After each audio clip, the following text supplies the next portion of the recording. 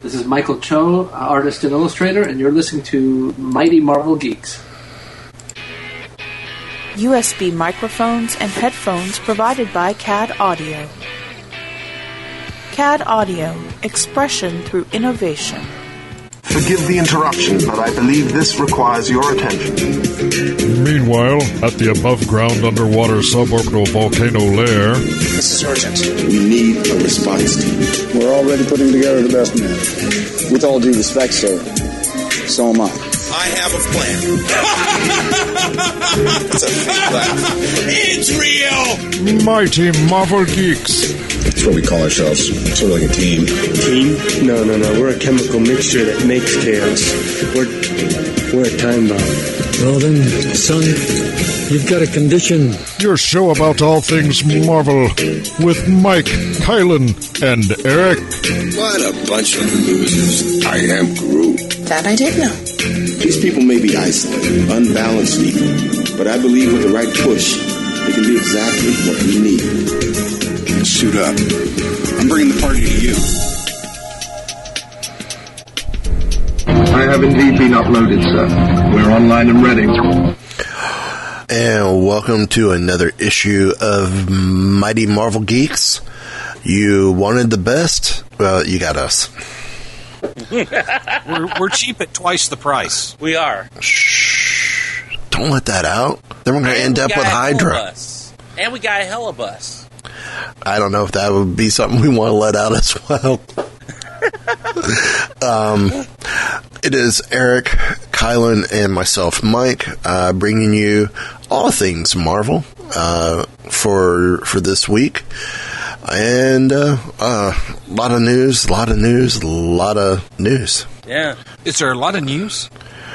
We can always ask Gary Gnu. Sorry. I met him once. He was the curator of the Animation Museum in Pittsburgh. Yeah. And it was all I could do not to geek out. I'm like, but I did.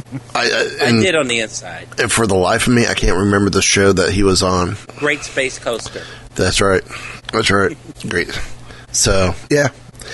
So why don't we hit things right off the bat with the news?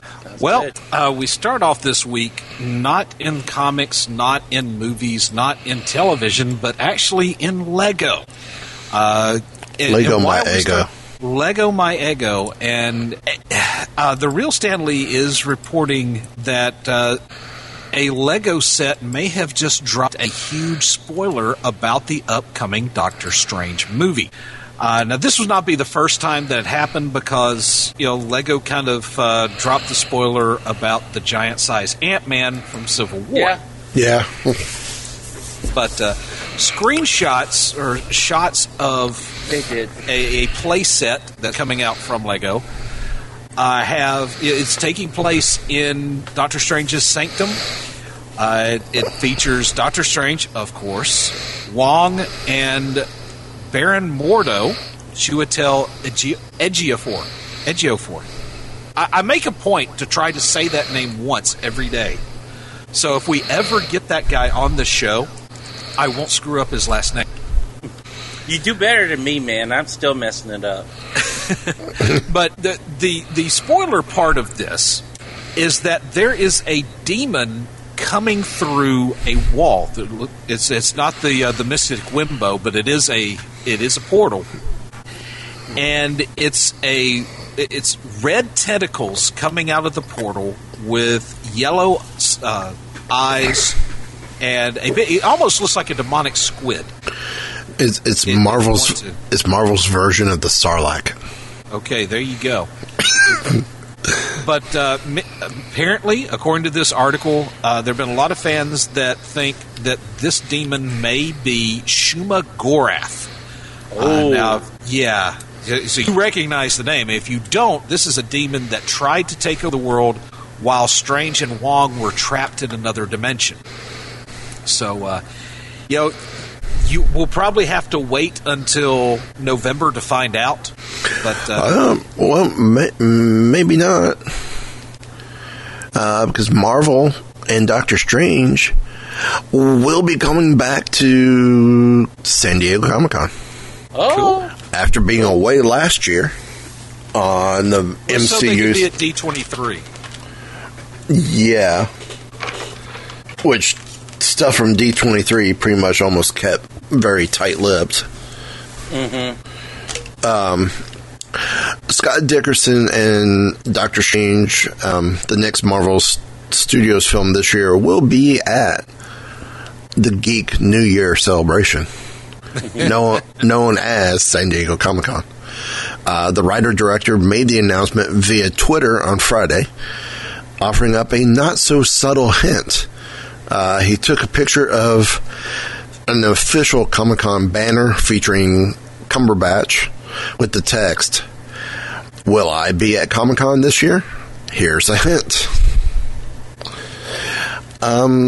Yeah. So it looks like Marvel Studios will have their typical presence at Hall H again this year. The studio took 2015 off, as Eric said, for D23, but Star Wars took Disney's slot there, though. Right. Disney, and of course, D23 is Disney's own fan convention.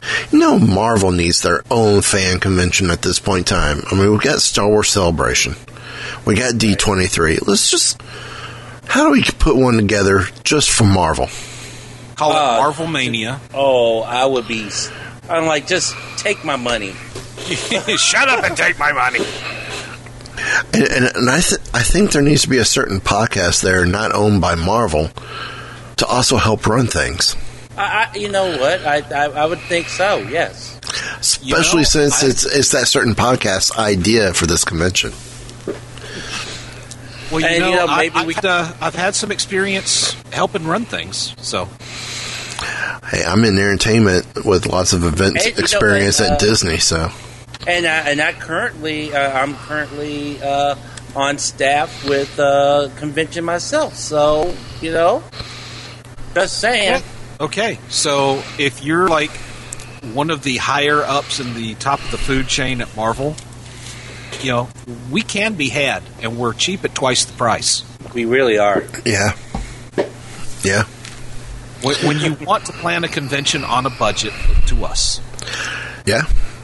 I mean, if anything, we can be involved in the, maybe behind the scenes stage type thing. Oh, yeah. Yeah. Maybe. We can do that. Totally. Maybe help host some of the comic panels. Oh, dude. I'm not saying, but I'm saying. We can moderate. We can easily moderate. Yeah. And conglomerate. Oh, wait. Never mind. As for other attendees, it's almost a safe bet now that we'll probably see Benedict Cumberbatch at the show, and most likely a couple other of the cast members as well. So the fun part is, at their panel, Marvel does not just focus on one film. Guardians of the Galaxy Volume 2 is currently nearing the end of principal photography and could also appear at the show. There's a pretty safe bet at that. While no new movie announcements are expected, since plans through the end of Phase 3 have already been long announced, aka last spring. In dog years, that's a long time. We could see some more casting announcements, including official casting for Black Panther and an official announcement of new heroes coming to comicbook.com, where we've gotten this story from, puts in Avengers Infinity War, like Captain Marvel, and maybe even an official title for that series of 2 films. I'm glad they added that last line, because it's no longer Avengers Infinity War. No. It's Avengers TBA. So hopefully we get the official title for the 2 films. Oh, good grief. If you're a voiceover guy and Marvel says, we need you to voice a trailer for this, you got to hope that they tried their best to have a new name by that, because you can't just go, In a world where you have superheroes, Avengers TBA. Yeah, that's not going to bring people into the theater. No, it's not, no. In a world of superheroes, we present to you Avengers. Yeah, whatever. I mean, Marvel is hot, and people are loving, the MCU. But, TBA or, is not going to bring them in. Now, I guess my question is going to be with Doctor Strange. How much... What vibe are they going to give this, especially at Comic-Con? Or that's a good question. The interesting thing is, this is. I was reading something today, as a matter of fact, and it's interesting because it seems that Marvel is going to is saying that Doctor Strange will definitely have a horror movie element to it. I mean, where if you read the comics, you know that he is the master of mysticism. So, in other words, keep your clothes on and don't go near a lake. Yeah, exactly. Yes, okay. Don't do that. He deals with the dark side of things. We're talking demons. We're talking demigods. You said dark side of things. I was thinking Sith. No, that's Sith another happens. Marvel. That's another Marvel title, and they're getting their movie later on this year. So different property altogether. But it was Scott Derrickson when he was announced as the director for Doctor Strange. According to this article, it surprised many fans. I know it surprised myself. But I liked it at the same time. I mean, his resume is a litany of horror movies, from The Exorcism of Emily Rose to Sinister, Deliver Us from Evil, just to name a few. And so, that kind of gave us a hint that there was going to be some type of horror element there.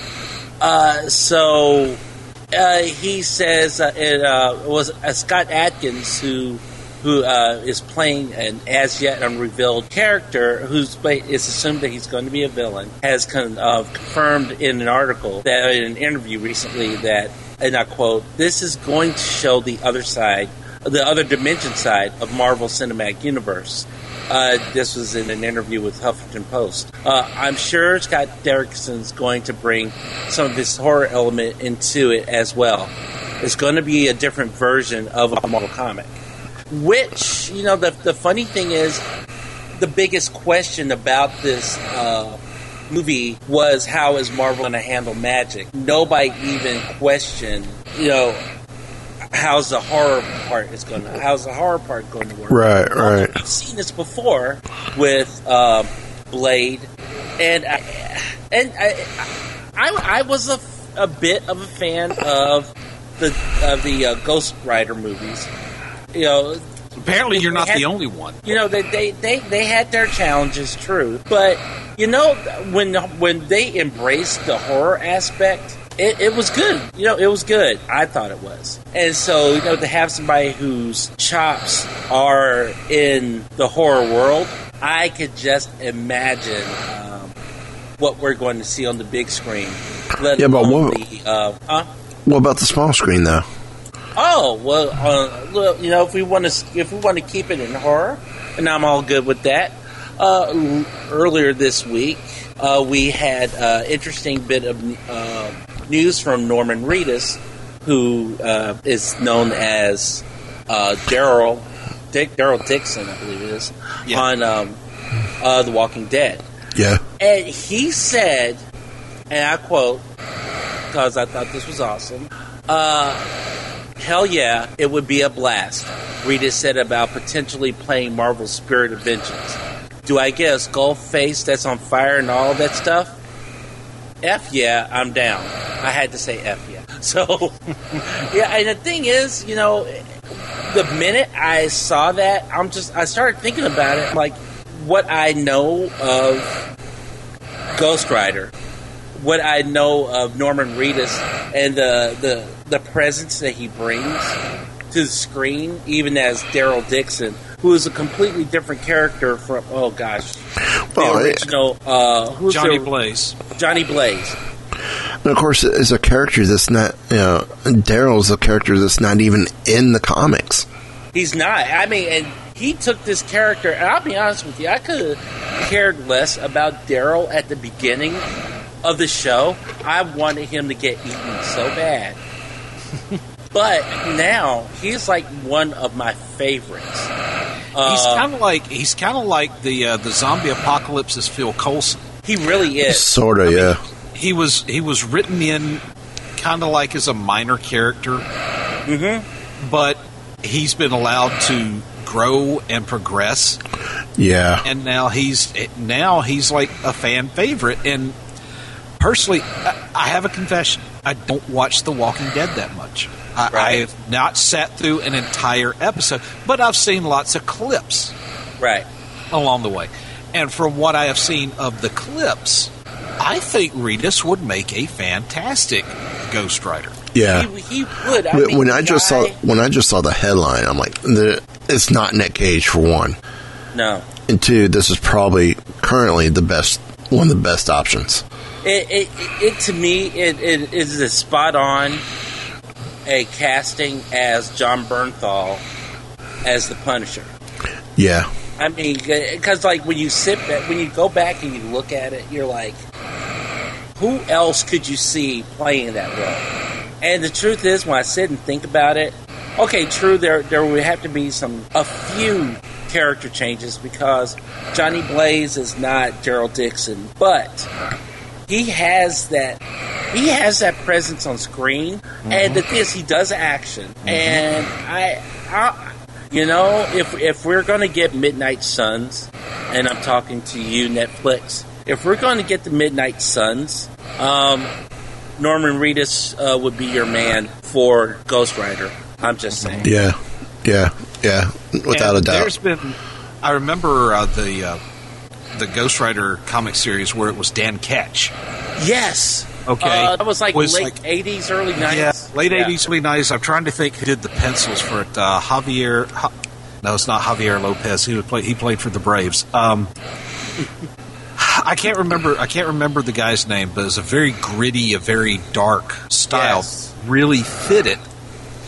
And the way that he drew Johnny Blaze, because Johnny Blaze came looking for this Ghost Rider. Yeah, he did, yes. And wound up getting a really cool, fire-shooting shotgun out of the deal. Yeah. Now, I remember wanting that shotgun. I was playing Marvel Superhero RPG, and I wanted that shotgun so bad. There you go. Yeah. So, actually, I think that would do really well if they went back and they referenced those particular issues. Mm-hmm. Yeah. I think they could really get get Reedus to be that kind of look. Of course, he'd have to wash his hair and maybe actually comb it. Who knows? But but yeah, I all right. Just pop quiz for the two of you. Can you imagine? We keep talking about casting decisions by Marvel Studios and how good they are. Right. Can we think of one that just wasn't? Can we think of a Marvel Studios film, an MCU character, that you just look at him and go, I can't see how that guy got the role, or that woman got the role? MCU. That wasn't MCU. MCU. I mean, even Gary Shandling was a good choice for his character. I can't. No, I can't think of anybody. So I'm still thinking. So then, seeing as we pretty much know that she's been cast as somebody in the MCU, who do you think Sharon Stone would be cast as? See, now this is one of those questions where the answer writes itself. I know what I'm thinking. You know what I'm thinking. I know what you're thinking. And we both know what Mike's thinking. Well, you know how we know what each other is thinking? Because we actually discussed this before we started recording the episode. True. And we got all the gutter responses out then. Yes, we did. We wallowed up the gutter. Yes, but this is a story that has broken not too long ago. Let me pull it up because I think I'm pulling the. Oh, there we go. Okay, this comes to us from comicbook.com, and Sharon Stone last month was on the Late Late Show, and she said that she would be appearing in a Marvel Studios movie. Right. She says, I'm doing just a wee part in a Marvel movie upcoming. I can't tell because, you have to sign confidentiality agreements. Okay? So, in other words, a small part. A small part. Hint. Okay. Well, apparently the AARP, the American Association of Retired People,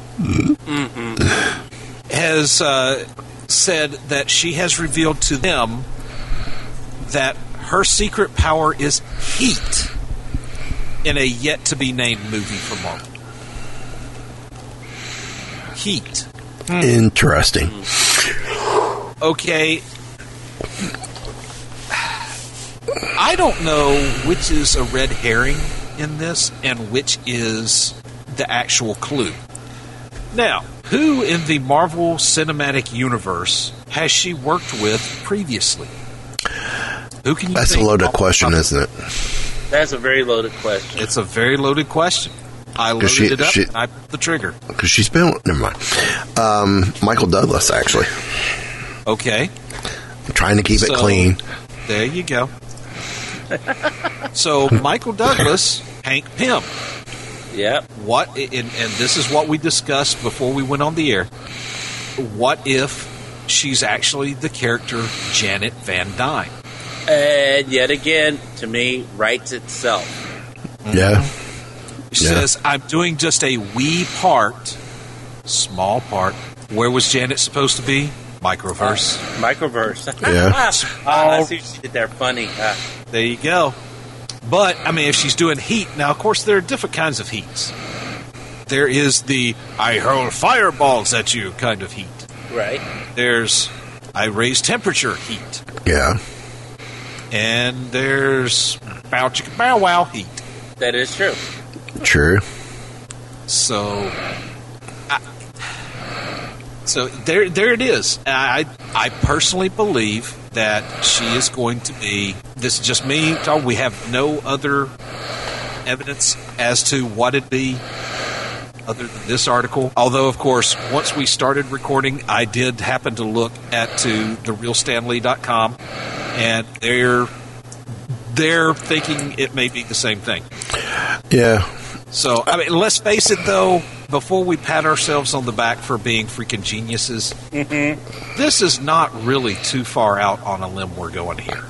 No, but for us to pat ourselves on the back as freaking geniuses, we can say, outside of the professional groups like The Real Stanley, The Nerdist, and stuff like that, what other podcast or what other show in general has brought this type of thought or speculation to the table?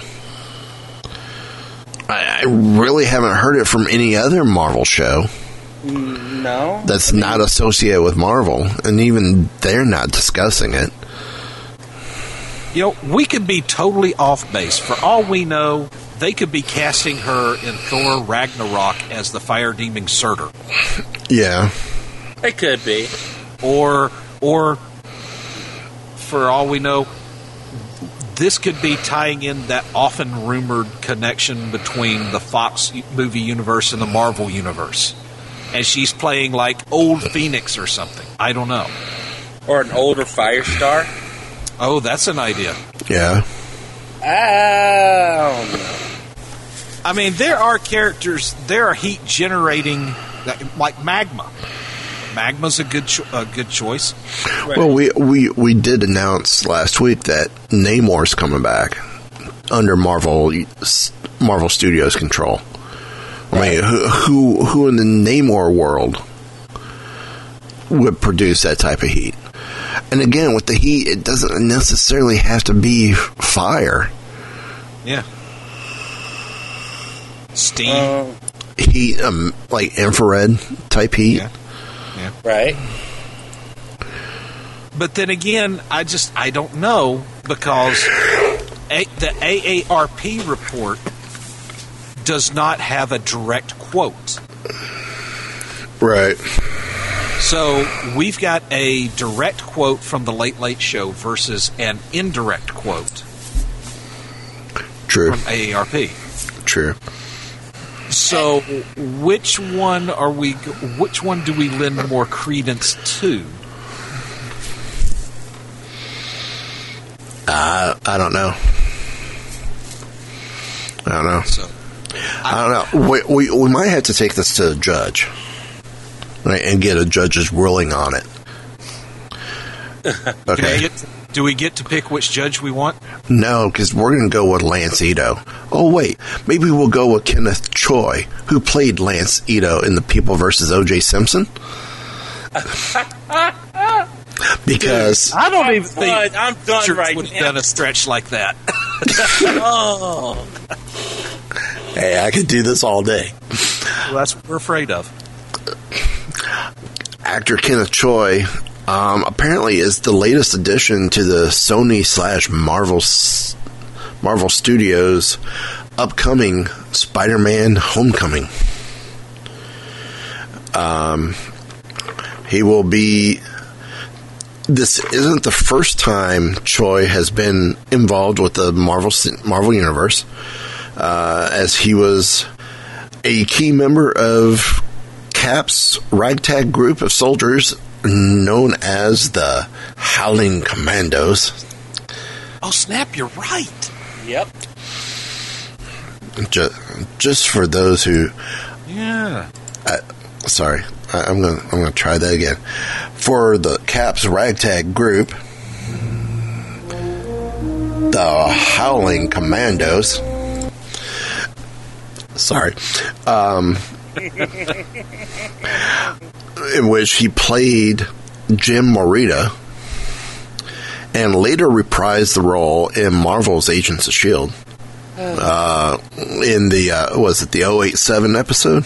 Yeah, it's the flashback scene. Yeah. Yep. Choi joins a great cast that's going to include Tom Holland, who we see, Marissa Tomei, who plays Aunt May. You know that Robert Downey Jr. has hinted that there may be an Aunt May romance with him in Tony Stark in Homecoming. Well, Robert Downey Jr. is in this film. There you go. Zendaya is in this, and Michael Keaton in a yet undisclosed role. They'll most expect him to be the main villain, which is being reported to possibly be the Vulture. Okay, that's a good casting, I think. Okay, I'm just going to say this right now. There were people who criticized his being cast as Batman. Right. No. But darned if he didn't pull it off. Exactly. Yeah.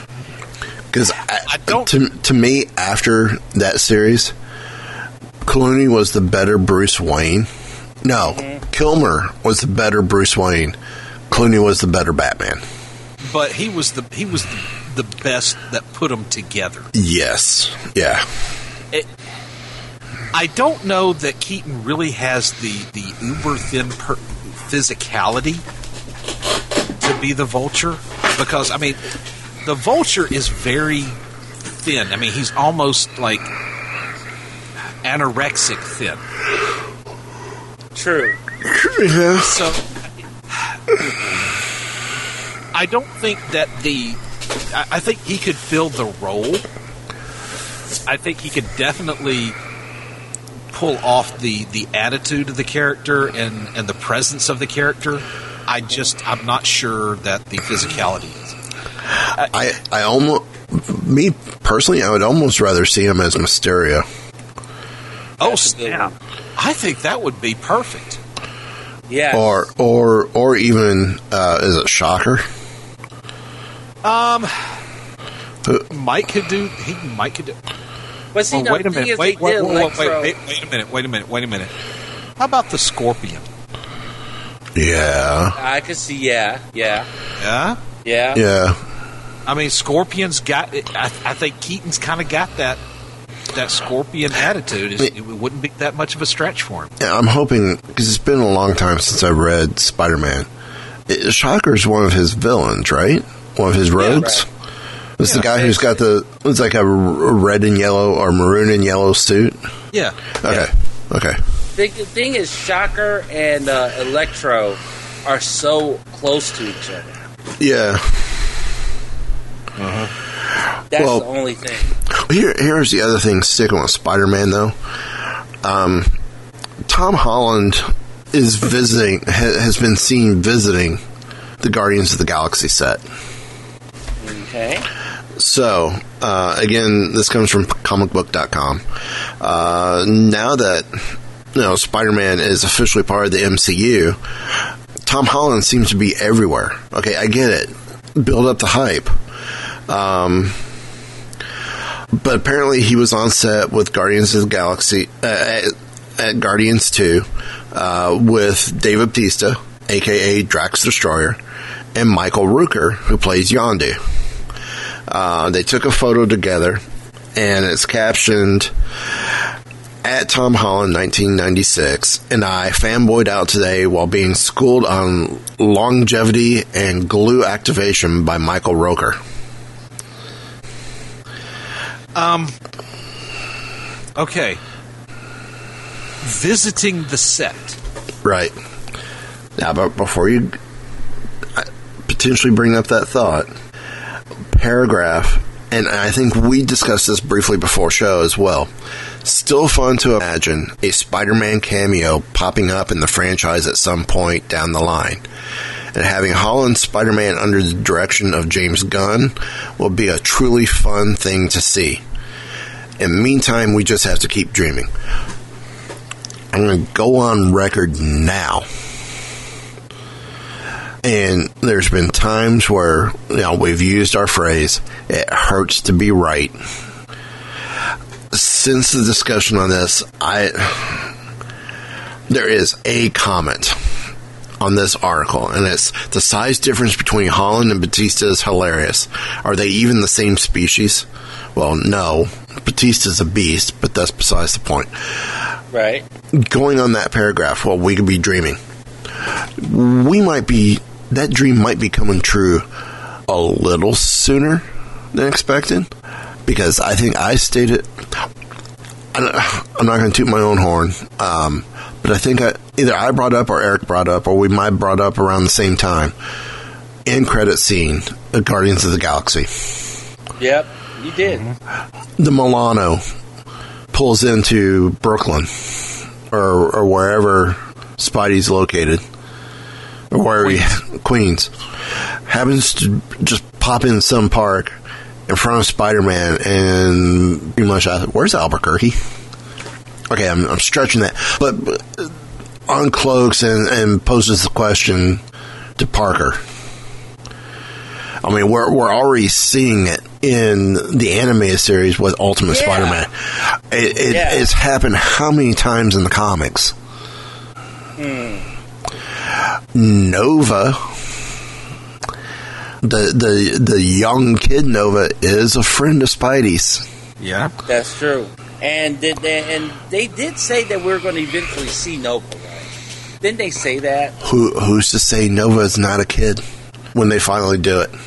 I think I like what they did with Ant-Man. Where you've had more than one person play the role or be that hero. Yeah. Right. So you focus on the new guy, but you have the old guy around as well. Right. It could still happen with Nova. You know, here's how I would see. Here's how I would write that end credit scene. Okay, Milano comes down to New York. Star-Lord pops out. Spidey shows up, and he says, "I'm looking for Richard Rider." Yeah. Okay, and that's pretty much where you end the scene. Boom! You have dropped a Nova bomb. Okay. Yeah. So, I mean, you can still have Sam as Nova. Right. And still have Richard around. That's true. Yeah. I mean, because the Nova Corps, they're kind of like the Green Lanterns to pull in from our distinguished competition. Yeah. They're sort of like the Green Lanterns of this universe, right? Yeah. Yeah, kind of. Sort of, you know, so. Yeah. Yeah. I can see that. So, yeah. He's not visiting the set just for the sake of visiting the set. You don't think so? I don't think so. Now, see, maybe it's just me being cynical, but I'm not really trying not to read too much into that. Right. Because if I'm Tom Holland, and I've pretty much got the Marvel Cinematic Universe by the tail, right, I'm going to pull some strings, and I'd say I want to visit the set of Guardians. There's that. Yeah, but you know, how many others have been visiting the set as well, and it's not published? Yeah, but see, Holland is kind of in the public eye, especially because of Civil War. Right, but you can't tell me Robert Downey Jr. hasn't been on set. But here's the thing: Stallone was on the set, and it came out that he had a role. You know, at first it looked like he was just visiting. Right, but like I said, you can't tell me, you know, any of the other cast members from any of the other movies haven't appeared on set to see what's going on. Right. If they have, it would have been stated. True. This has been stated. I foresee an end credit scene here. Okay. I want to run out on that limb. Go ahead. Movie comes out next year. Let's just see how right we become. That way we can say, "Told you so." We've been right once or twice before. So true. So on said date in June 2016, whenever you're listening to this, listeners, well, mark this. I'm gonna. Well, let's mark it right now as we're recording. Okay, we're recording at 6/11/16. June 11th, 2016. I, Mike of Mighty Marvel Geeks, has stated Spider-Man end credit scene, Guardians of the Galaxy 2. So it is noted, so let it be done. Amen. So, apparently something else is being noted and done. According to news from the ATX TV Festival. Yes. It seems that our one of Marvel's favorite sons, Brian Michael Bendis, one of his newest titles, Scarlet, is in development to be a TV series at Cinemax. That's a quick turnaround. It is. And now this is an article from Deadline. And, Scarlet, is it, 8 issues in now? Something like that? I don't even think it's that old. It's new. It's new. And so, now... Correction, though. The series did first appear in 2010. Okay. All right, it did. And true, what we're looking at now is I guess the second series. But,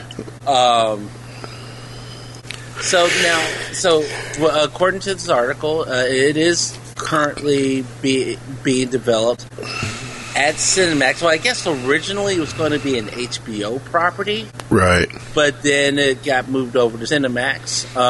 Well, it's kind of in that family.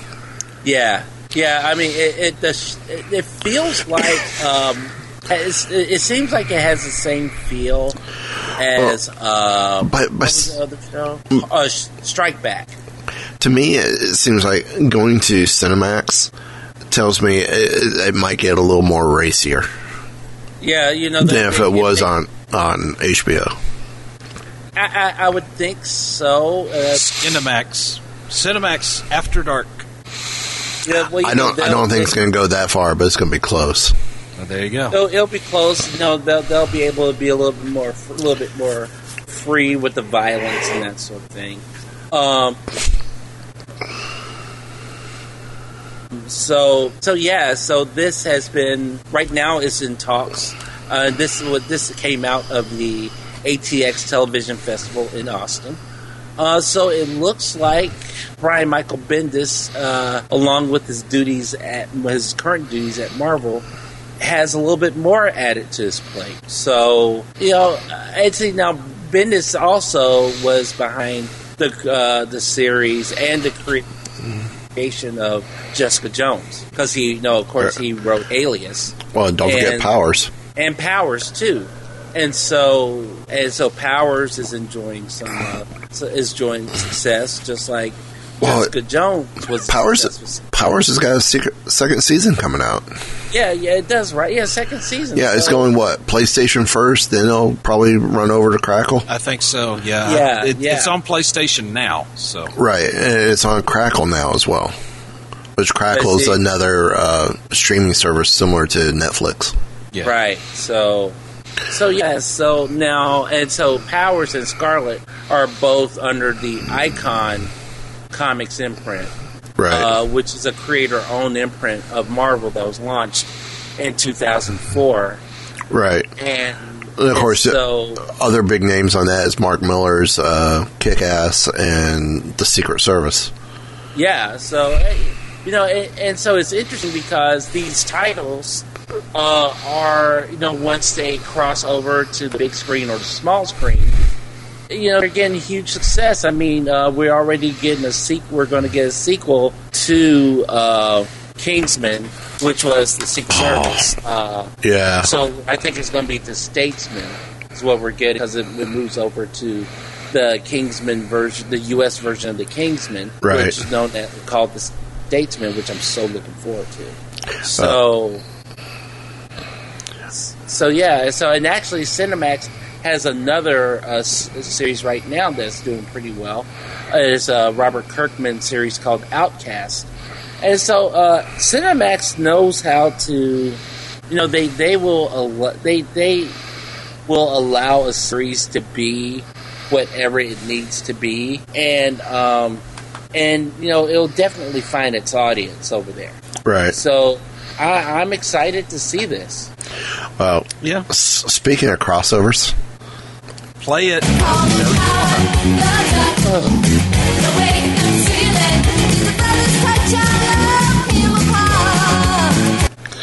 Leah Thompson covers Howard the Duck #9.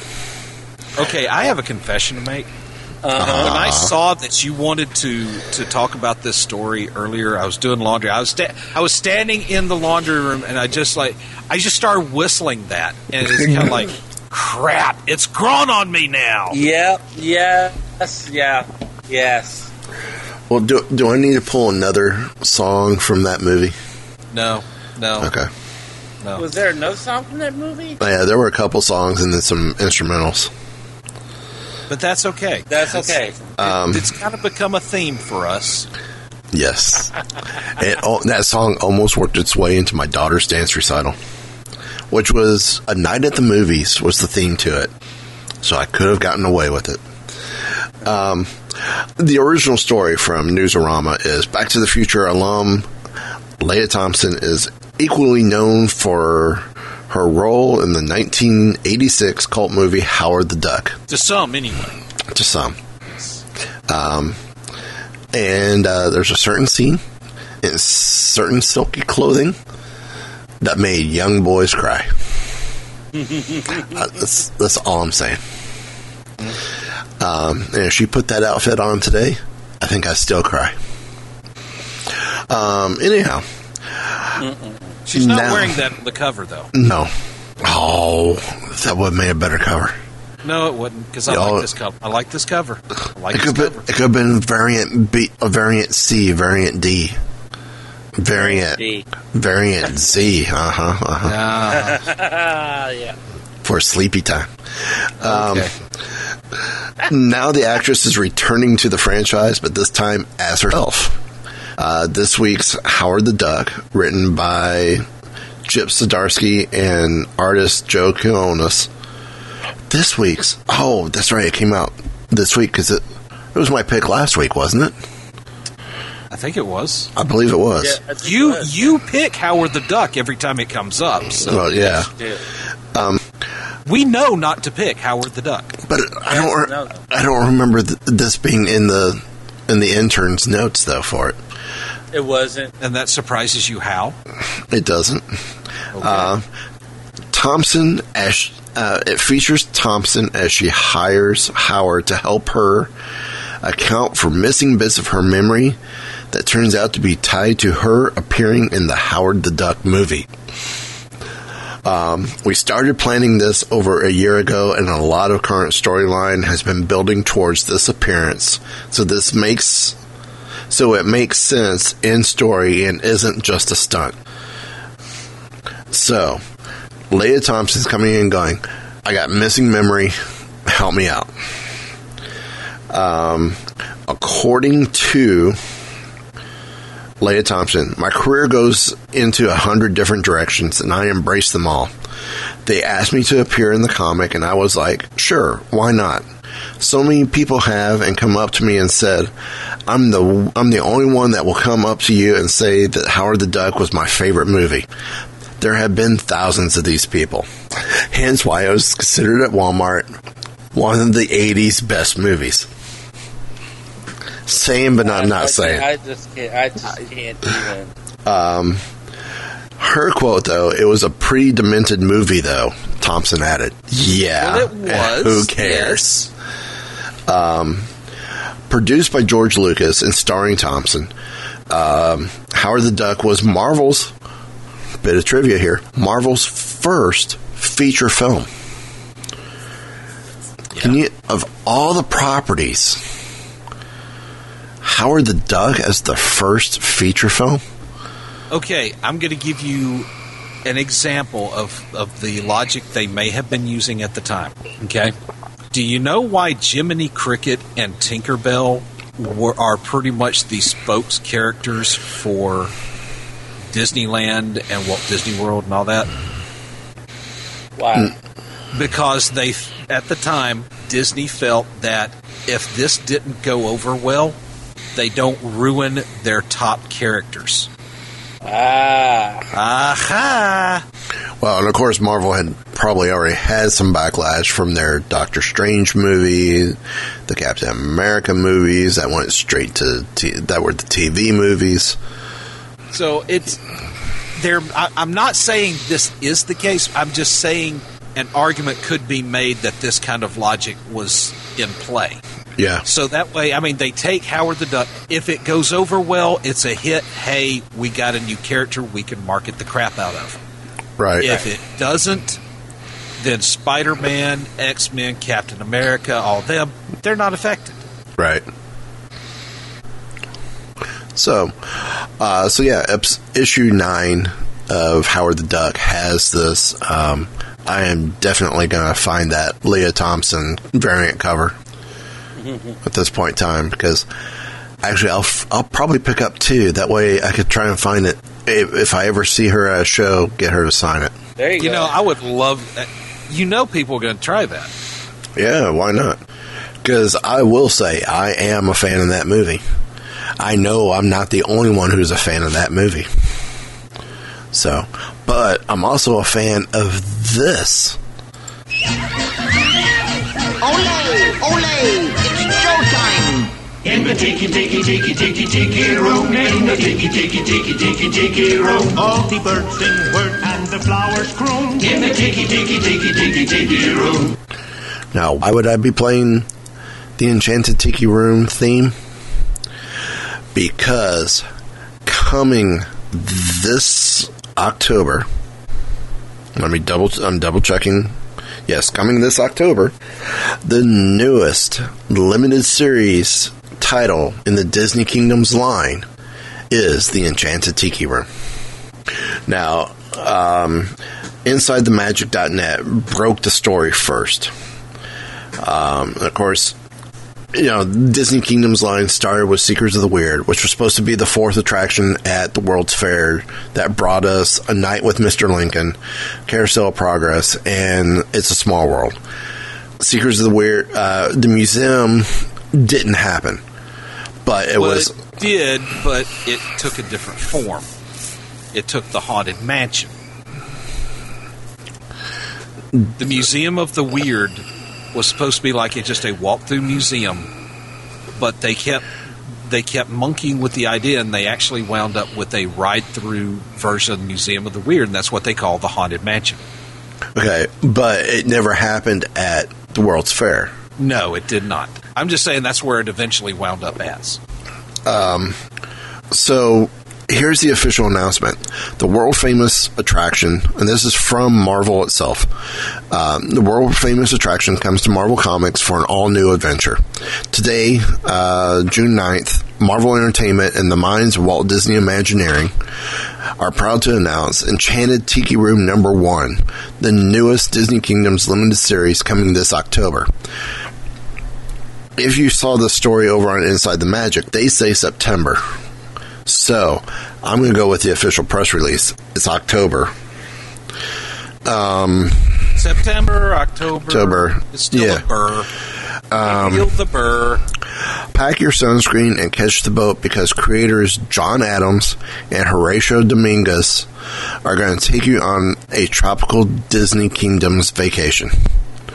Welcome to the Enchanted Tiki Room, a place of legend and fantasy and mystery. Here on an isolated and mysterious island, almost anything can happen, and it often does. Inside the island's Enchanted Tiki Room, an astonishing cast of birds, plants, and ancient tiki gods spring to life. As the next boat arrives carrying new visitors, what stories will unfold? What mysteries will be revealed? And how are they all connected? We've heard that before. You should make a hashtag about that. Yeah, I think you should, man. I'm liking this. It's kind of got like a fantasy island feel to it. Yeah. The Disney Kingdom series gave us an opportunity to build on stories from our classic parks attractions that guests love, says Walt Disney Imagineer Tom Morris, while speaking with the Disney Parks blog.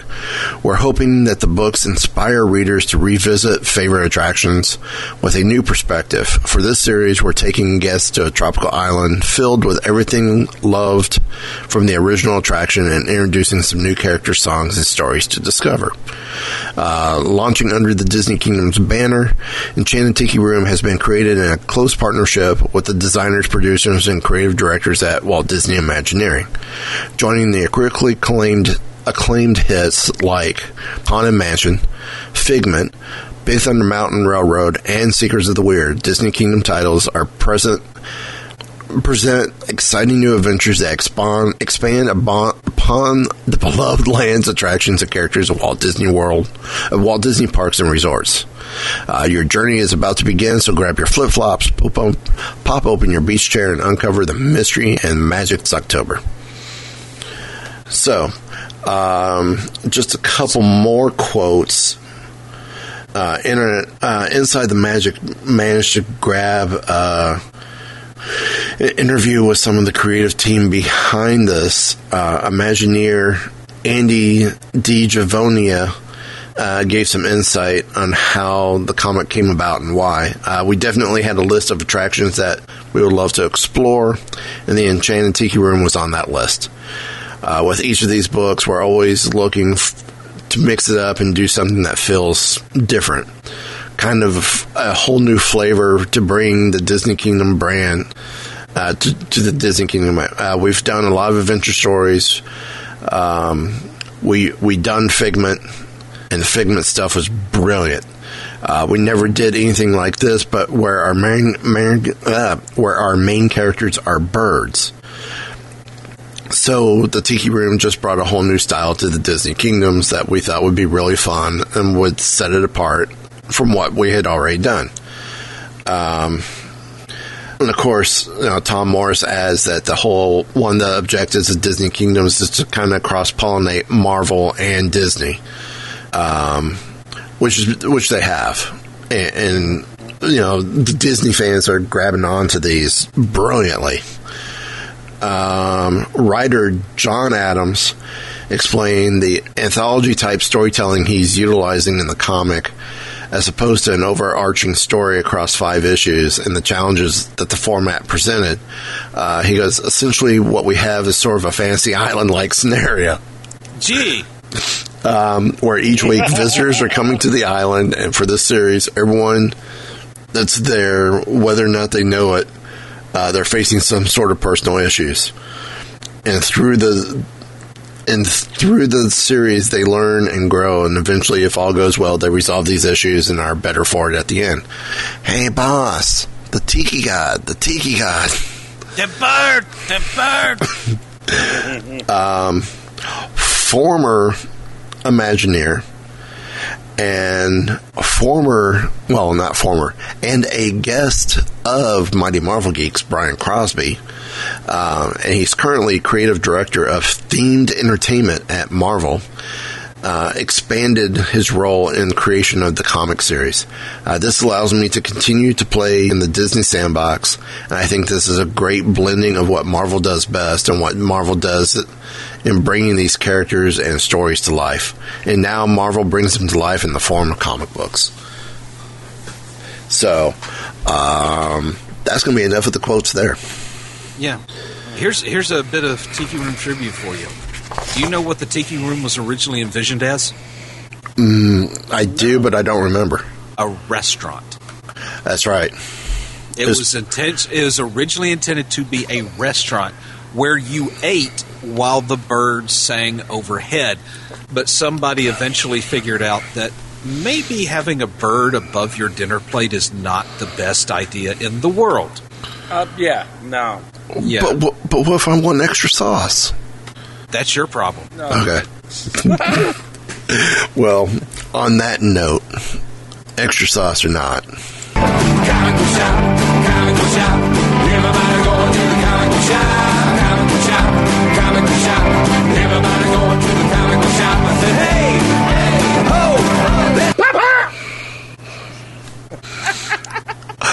It is that time of the week for New Comic Book Day. And, of course, that was the Shazbots singing the Comic Book Shop, which is our theme song for this segment. This is for New Comic Book Day, June 15th, which is also a very special day for me. So, New Comic Book Day, my wedding anniversary. Aww. Dude, such a good day. You purposefully got married on Comic Book Wednesday? No. Okay. At the time we got married, the 15th was a Saturday. Okay. It just happens to fall this year on New Comic Book Day. Well, happy anniversary early. Happy anniversary. Will you still get to go to the comic shop, or? I don't know yet. I might have other things I need to plan out first for that day. Well, if the nice fancy restaurant that you go to celebrate, if the comic book shop just happens to be on the way. No, not this time. Maybe you had some errands that you have to run, and the comic shop just happens to be on the way while you're running those errands. True, but I do have a pull list, so my books are okay. Okay. If I can't get to them this week, they'll be there the next week. Okay. So let's start off. Eric, why don't you start off this week with your first pick of the week? My first pick of the week is a number 2. It is A Year of Marvels, The Amazing, number 2. Penciled by Leonardo Romero and cover artist Jamal Campbell.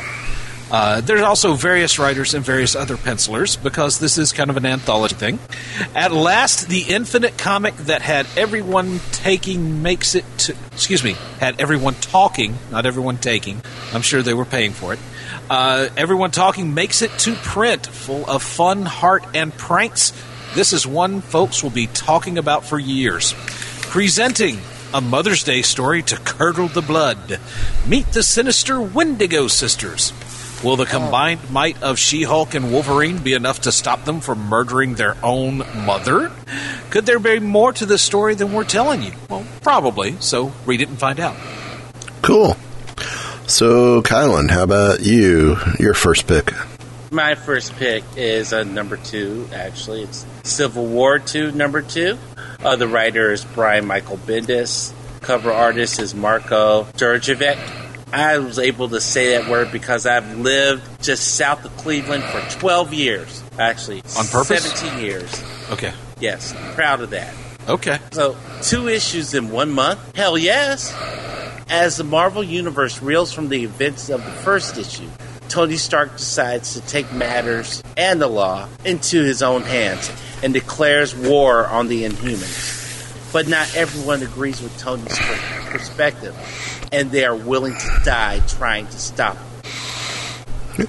Yeah, there's a couple titles this month that are actually getting 2 issues. Yeah. So I was shocked by that. And usually when that happens, one's an annual, and neither one of these are. Some of these titles are annuals. No. I don't know. Maybe it's something they're doing for the summer. But could be. Yeah. Or the one title's already had an annual, and they can't do a second one, and because then it would no longer be an annual. That's true. So, well, my first pick is Patsy Walker, a.k.a. Hellcat, number 7. Writer is Kate Leith. Penciler and cover artist is Brittany Williams. Fun in the sun can't last forever. I mean, the sun's going to explode in a couple billion years, right? With none other than Jessica Jones back in her life for the first time, nobody knows this like Patsy Walker, a.k.a. Hellcat. So we got Hellcat and Jessica Jones, I guess, meeting for the first time in this story, or in this title. Yeah. So, on to our second picks. Okay, my second pick is a number 8. It is Nova number 8, written by Sean Ryan, penciled by R.B. Silva, and a cover artist Umberto Ramos. Civil War II tie-in. As an Avenger, Nova is on the front lines of Civil War II, but he may not have the same ideas as his friend and mentor Iron Man. Come to think of it, he isn't a big fan of Captain Marvel's stance either. Awkward. Yeah, just a little. So, Kylan, you're number 2. My number 2 is Black Panther number 3. The writer is Ta-Nehisi Coates, and the penciler is Brian Stelfreeze. The most anticipated Marvel series since Whedon and Cassidy's Astonishing X-Men. The Midnight Angels continue the liberation of Wakanda with extreme prejudice, and T'Challa's indecisions could cost him more than just the throne. Coates and Stelfreeze weave a quintessential Black Panther tale that would change the tapestry of the Marvel Universe forever. Cool. Well, my second pick comes to us from writer Jason Aaron, penciler and cover artist Mike Mayhew, which I know Mike's stuff from other projects from this license with another company. So I got to be talking about Star Wars, and I've picked Star Wars number 20. Another dive into the journal of Obi-Wan Kenobi. Jabba has hired the bounty hunter Black Krrsantan to find out who's been thwarting his men. The old hermit of the Dune Waste might know something about that. So it's a second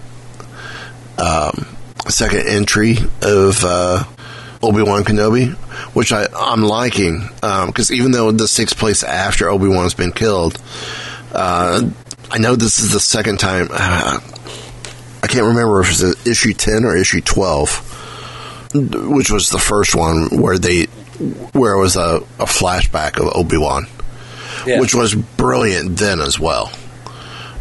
So I'm kind of digging that, which now makes me almost want a straight Obi-Wan series, or a straight Obi-Wan. You know, I think a 12-issue series would be pretty cool. Would it talk with bridge between like Star Wars Rebels and A New Hope? Okay, yeah. Okay. It's sort of like what he's doing now. Right. So, and let Jason continue writing it. Give us a miniseries. I think it needs to be more than 5 issues, though. Oh, I agree. So I'd be all over that because I liked the Obi-Wan standalone. So yeah, or make it a second issue that comes out once every other month or every quarter type deal. Yeah, where we get 2 Star Wars titles, and maybe they start doing the point whatever for the Obi-Wan books. That's a bonus that month.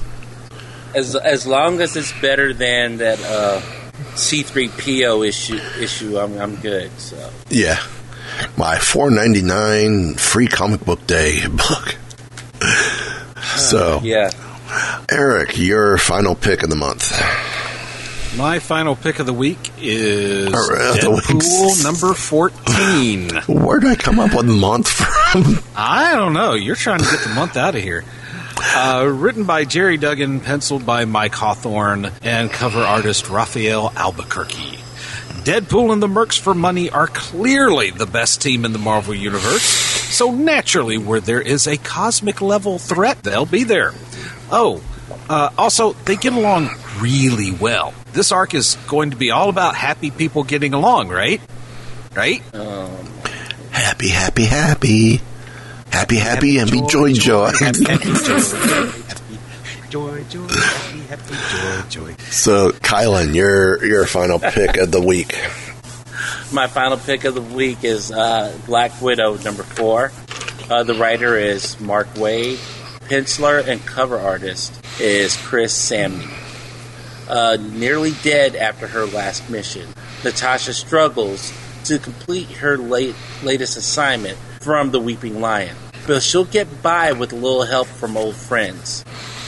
Although old enemies lie in wait, she must recover the missing files from the Red Room by infiltrating its newest incarnation, the Dark Room. Okay. Doesn't sound much better. No. So, my final pick. I have a really bad feeling about this. Han Solo number 1. Wait, I feel like I've picked this before. Yeah, I got that feeling about this too. That I've heard this before. I'm pretty sure you did, actually. Like maybe 2 weeks ago? Something like that. 3 weeks ago when the book was supposed to come out? You're just going to keep picking it until you get there. Everyone's favorite scoundrel. I can pick it and it'll come out.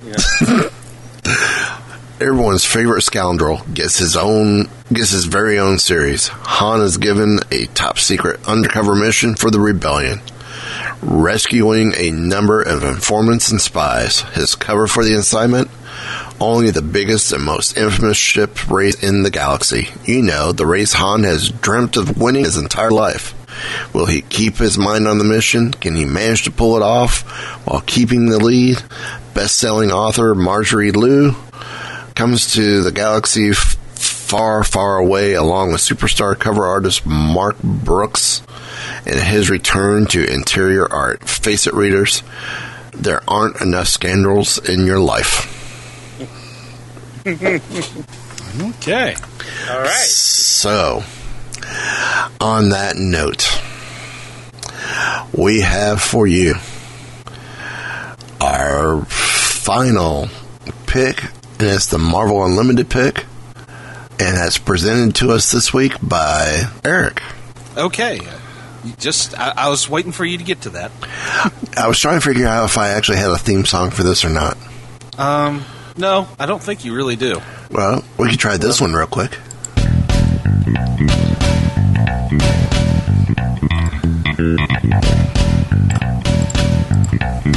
It almost has a Seinfeld-esque feel to it. Yeah. But okay, when I do my unlimited picks, I try to go for first appearances, like the first appearance of Thor, first What If, or whatever. You don't go good, bad, and ugly. Not too often. Okay. So depending on depending on who you talk to, I may or may not have done it this time. My pick of the week is Incredible Hulk number 271 from back in May of 1982. Now, obviously, this is not the Hulk's first appearance because it's issue number 271.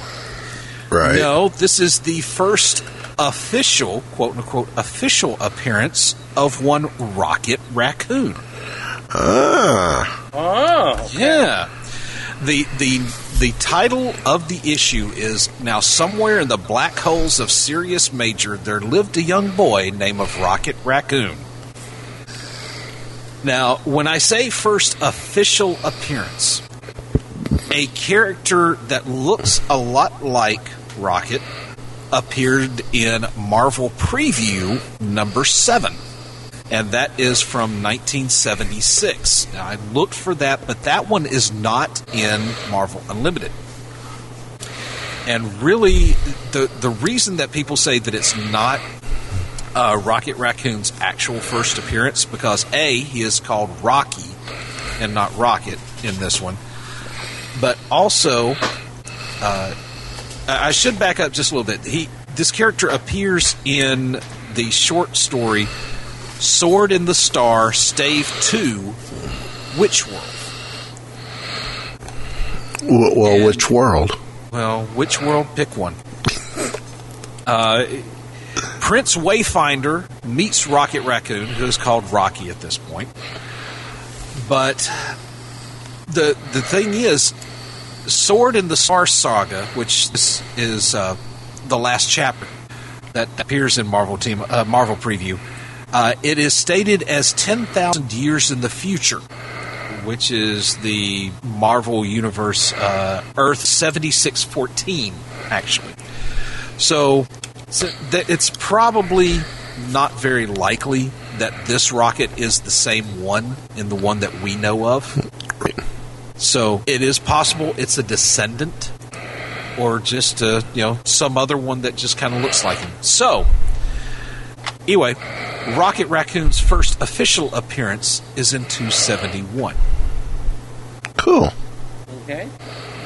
So, and don't forget, the book club pick of the month from Marvel Unlimited is All New Dupe number 1, which we will discuss next month. So, again, feel free to... And we encourage you, please, please, please contact us through Twitter, through Facebook, through our email at mmg@weebiegeeks.net, and let us know your thoughts about this book. I will try and put the phone number in the show notes if you want to leave us a message on our voicemail, and we'll put your message online as well. So, that's going to wrap it up for us this week. Any final thoughts? Nothing here. Yeah, I think I really actually want to go back and listen to the Beatles' White Album again, because that's where you hear the song Rocky Raccoon that Rocket was based off of. Yeah, like that. Now somewhere in the black mining hills of Dakota there lived a young boy named Rocky Raccoon. And one day his woman ran off with another guy, hit young Rocky in the eye. Rocky didn't like that. He said, I'm gonna get that boy. I wonder how far it ends the first chorus, because that was one of the best parts. Rocky had come equipped with a gun to shoot off the legs of his rival. His rival, it seems, and I can see where Marvel got the creator got the concept for the character from the song. Yeah. And it's such a great song, too. Off such a great album. So, well, I think that's going to conclude another week of heat exhaustion and hot flashes for us here on Mighty Marvel Geeks. If you don't catch that reference, go back and listen to the section of Sharon Stone.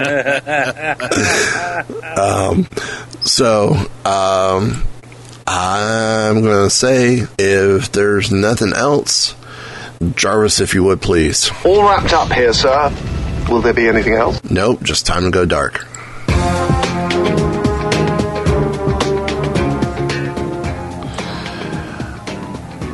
So, Leia Thompson, Howard the Duck number 9, awesome. Sharon Stone, I don't know, is she hot enough to fall in line with the Heat comments? Well, it could be an old flame.